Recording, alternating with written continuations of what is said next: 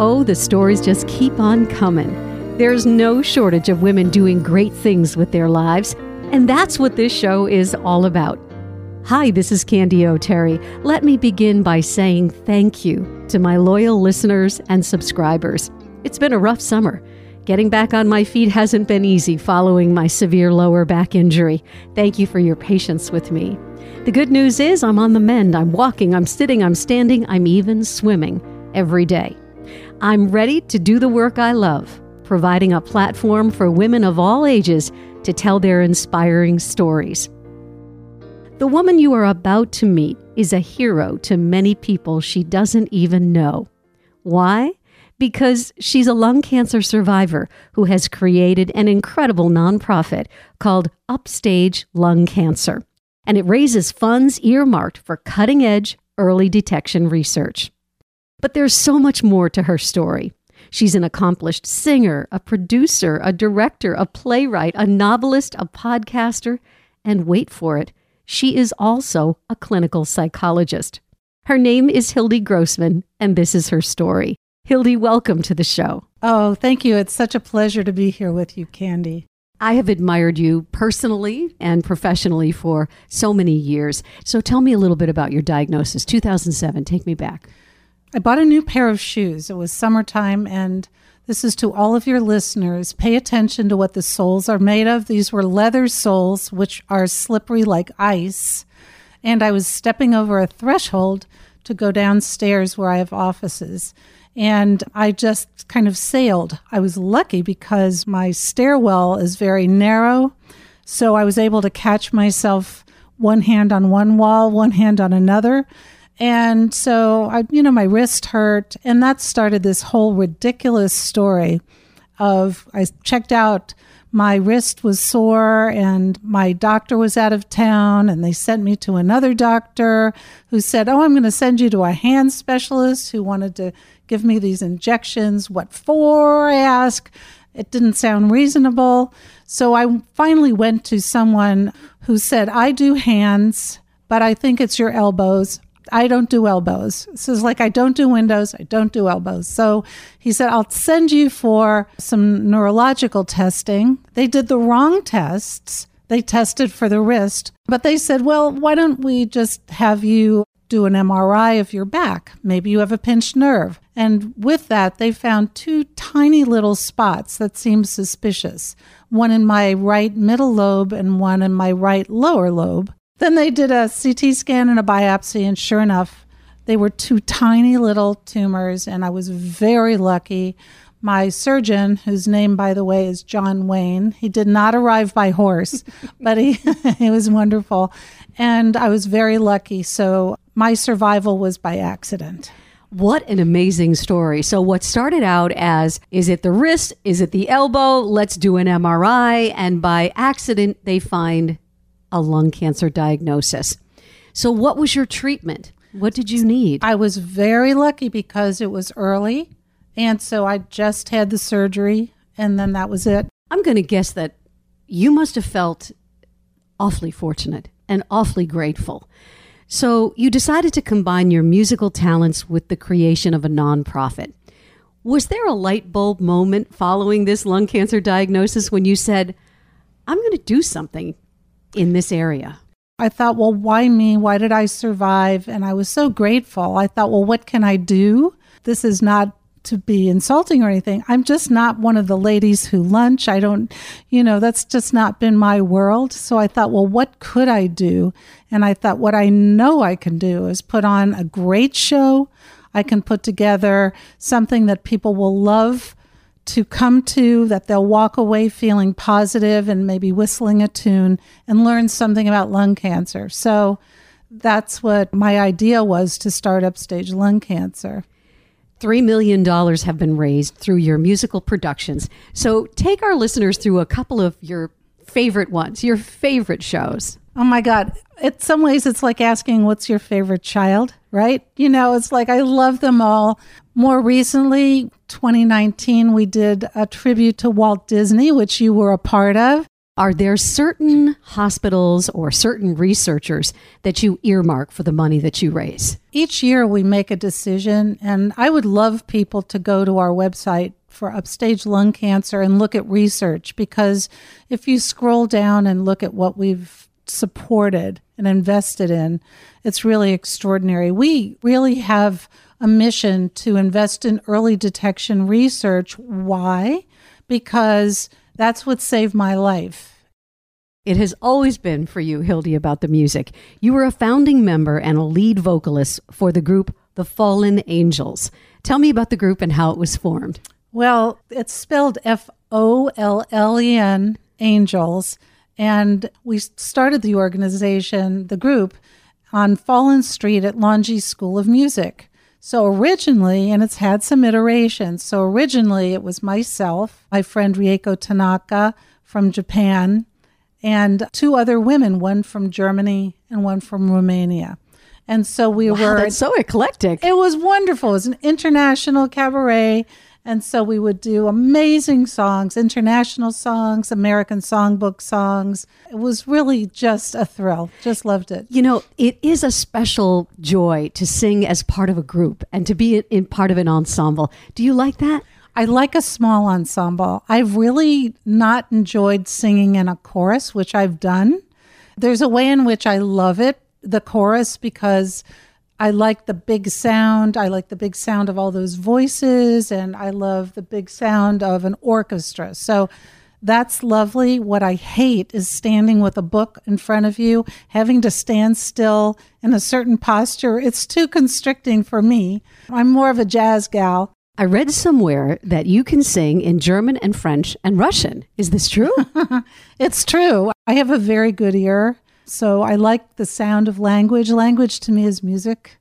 So that was just joyful. Let's talk a little bit about being a jazz singer. I have so much respect for jazz singers, and we've had quite a few on this show. It scares me because you're so far outside the lines sometimes.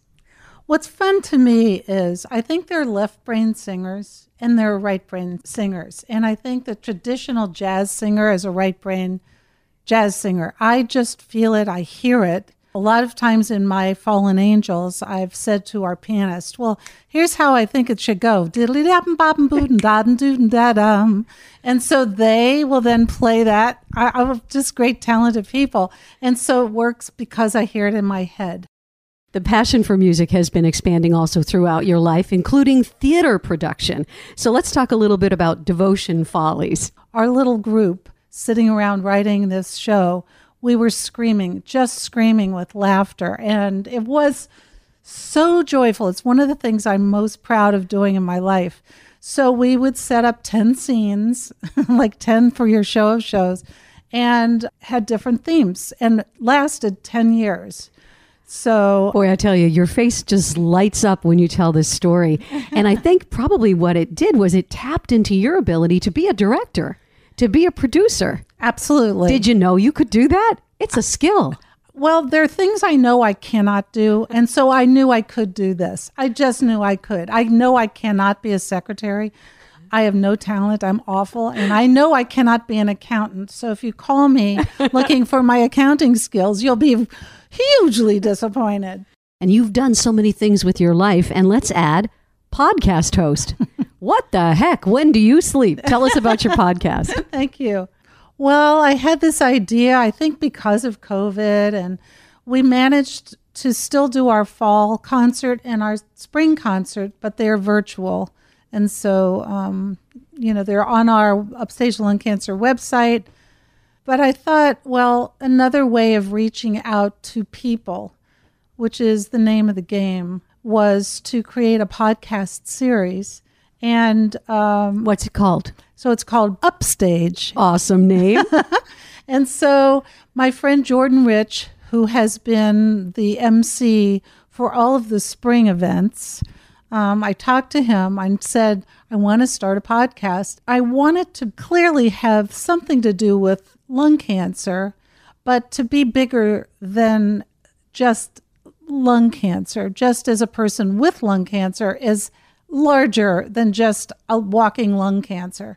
So Jordan was wonderful. He records our conversations, and I was thrilled that you and Joyce Kulhawick were my first guests, and we did a podcast called Finding Joy. My point is, it's not to say everything's a walk in the park or a tap dance down the street, but finding something in each day to bring you joy is just so important. Let's go back to your early life and talk a little bit about your upbringing. Tell us where you come from. Well, I grew up in Cincinnati, Ohio, and my parents were wonderful. My father was one of the owners of a nightclub that was very well known. Anybody from that area and larger will know Beverly Hills Country Club. And it was on par with the Chez Paris in Chicago and the Moulin Rouge in Los Angeles and the Latin Quarter in New York. They were all very comparable places. So I grew up with Jimmy Durante performing and Milton Berle and Lena Horne, who was my super favorite when I was a little girl. What an influence that all must have been on your life. It was just, I knew that's what I wanted to do. I just loved it, loved every minute of it. What was the vibe in your house? So your dad owns this great big nightclub. So obviously he's never home at night, but he's there during the day. That's exactly right. He would come home in the middle of the night, like 4 a.m. or something, sleep till about 9, but he was there during the day. So I feel like I, got a lot of my dad. And then I would call at night, like at 7 or 8 o'clock, whenever I was little, before I was going to bed. And I know I would call up and say, is my daddy there? Tell me a little bit about your mom, brothers, sisters. That's a complicated story. Well, I grew up as an only child. I was adopted. And the nicest thing my mother ever said to me, and this is for all of you people who have either been adopted or are thinking about adoption, my mother said to me, Hildy, anybody can have a child, but you have to really want a child to adopt a child. 5 or 6 years ago, 2 of my daughters got interested in trying to figure out who my biological parents were. She was able to locate who my biological father was, and he was a doctor at Sloan Kettering, a radiologist. And then my biological mother, they weren't married, was a woman whose family came from northern Italy. So that was new and exciting. So you're half Italian. Half Italian, sì. Music seems to flow through you. What happens to you when you sing? It's such a visceral, spiritual. Some people hear the word spiritual and love that idea, like, oh, I'm in church and I'm next to God. And some people feel like, ugh, spiritual, pah. But I don't have a better word. It's all-encompassing. It's bigger. You become part of something really large. I think probably people who meditate get into this kind of state. I don't know. I'm not a meditator, but it's just everything. And I love being my own instrument and feeling, kind of understanding where, music is coming from and forming. And it's just the most joyful thing. I'm going to guess that your father and your mother must have been delighted to see your love of music. When I was a kid, I had a record player, and every day when I came home from school, I would put on Broadway discs, and I would sing, and I would dance, and I would spend a couple of hours every day. That was what you did. That's right. Other kids were stealing hubcaps. I was at home singing with the record You player. and me both, sister. Yeah. And I lined all my dollies up, and they thought I was pretty good. That's right. That's the audience. Oh, my God. We're so alike. I love it. Yeah. Let's shift a little bit to your work as a clinical psychologist. Many years of education, devotion to your studies. Tell me about your decision to do this work. That's an interesting question. Music was a part of me forever. And I care about people a lot. I'm also intellectually interested in people's lives, people's decisions. I've been through many, many losses. My mother died when I was 20, and my father died when I was 35. And I had a bunch of aunts and uncles who died, and there was a lot of loss. And so I think with that, either it depends on who you are. So I think who I am is just somebody who's very introspective, and I like to try to understand things. What's the meaning of life in a bigger cosmic way? And what meaning do we make of our own lives? What do you say to people when they come to you feeling insecure about their health or their personal safety during a pandemic? I do a lot of listening, which doesn't mean I'm not engaged. I am.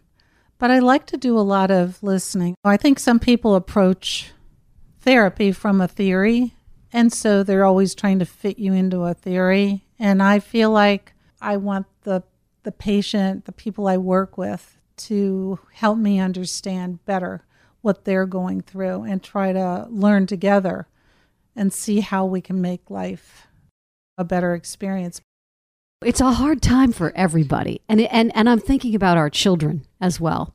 You know, they've lost the ability to be able to, sometimes with masking, they can't tell the expression on a person's face. They're looking at their teacher on a screen. They're not physically in a school classroom. What do you say to parents who might be struggling with their kids right now, too? Well, it's two things. One is just responding to what you're saying. I think this is a great time to learn to read eyes. They say eyes are the window into the soul. And even with a mask, all right, you can't see the corners of the mouth, but you can definitely see when someone's smiling and happy. And I think these are good things to read. And it's nonverbal behavior. People who talk to you with their arms crossed are very different than people whose hands are out and arms are open and welcoming. Body language. So I think all you can do as a parent is to acknowledge how difficult it is. Try to, when we were in real lockdown where kids could not get out and play with other kids, it's just the opportunity of a parent to teach resilience and how to cope, because that will put you in good stead for everything that comes your way. And we certainly know that life is full of curveballs, unexpected things happen.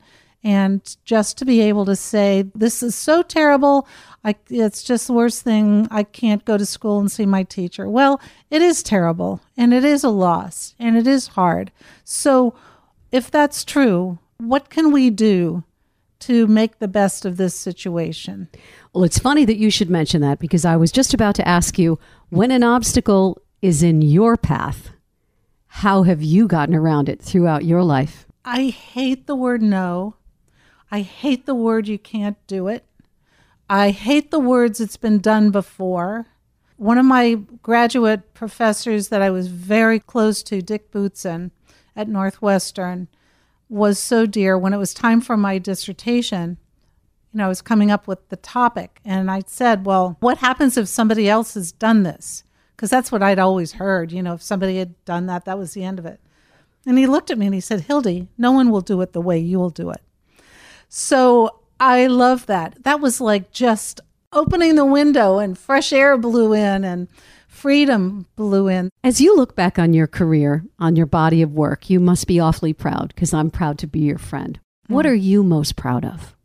I'm really proud that I'm a good collaborator and can make things happen, creating music and producing concerts, conceptualizing something fun and interesting. A couple questions as we come to the end of our interview, and thank you so much for being here. What about the best wisdom you've ever received in your life? And that can be personal too. I think the person who touched me most with advice was my father, because I still, to my kids, I'll say, when Grandpa said this, and I also share with my patients. My father would always say, always go forward, never go backwards. He'd say things like, it's easier to spend a dime than it is to make a dime. So I'm frugal, but not cheap, and I always try to move ahead and not feel like woulda, coulda, shoulda.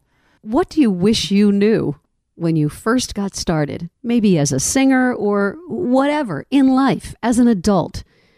What do you wish you knew when you first got started?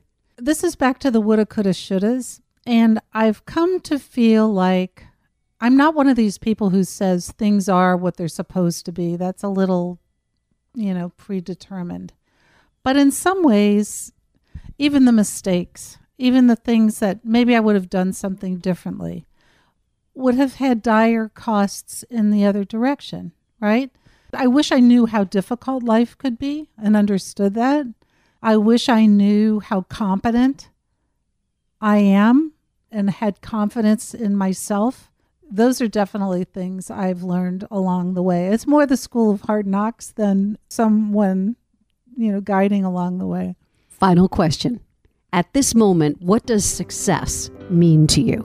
Because I've devoted so much of my essence of being to upstage lung cancer, success for me would be that we have worked so hard and been so diligent to look for the very best early detection studies so that you could walk into a doctor's office, you could breathe on a piece of paper, you could pee in a cup, you could take a blood test, any of those things, and find lung cancer early so that life will have a different path. That would feel like great success. Hildy Grossman, I want to say thank you so much for being my guest today and for inspiring so many people on the story behind her success. Thank you. Thank you so much. I really enjoyed it and appreciate all you do, Candy. And there she is, this week's guest, Hildy Grossman, president and founder of the nonprofit Upstage Lung Cancer.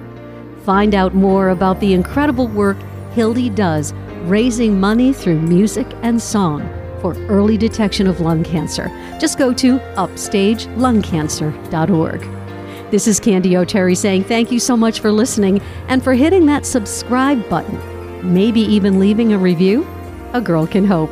I'd be very grateful.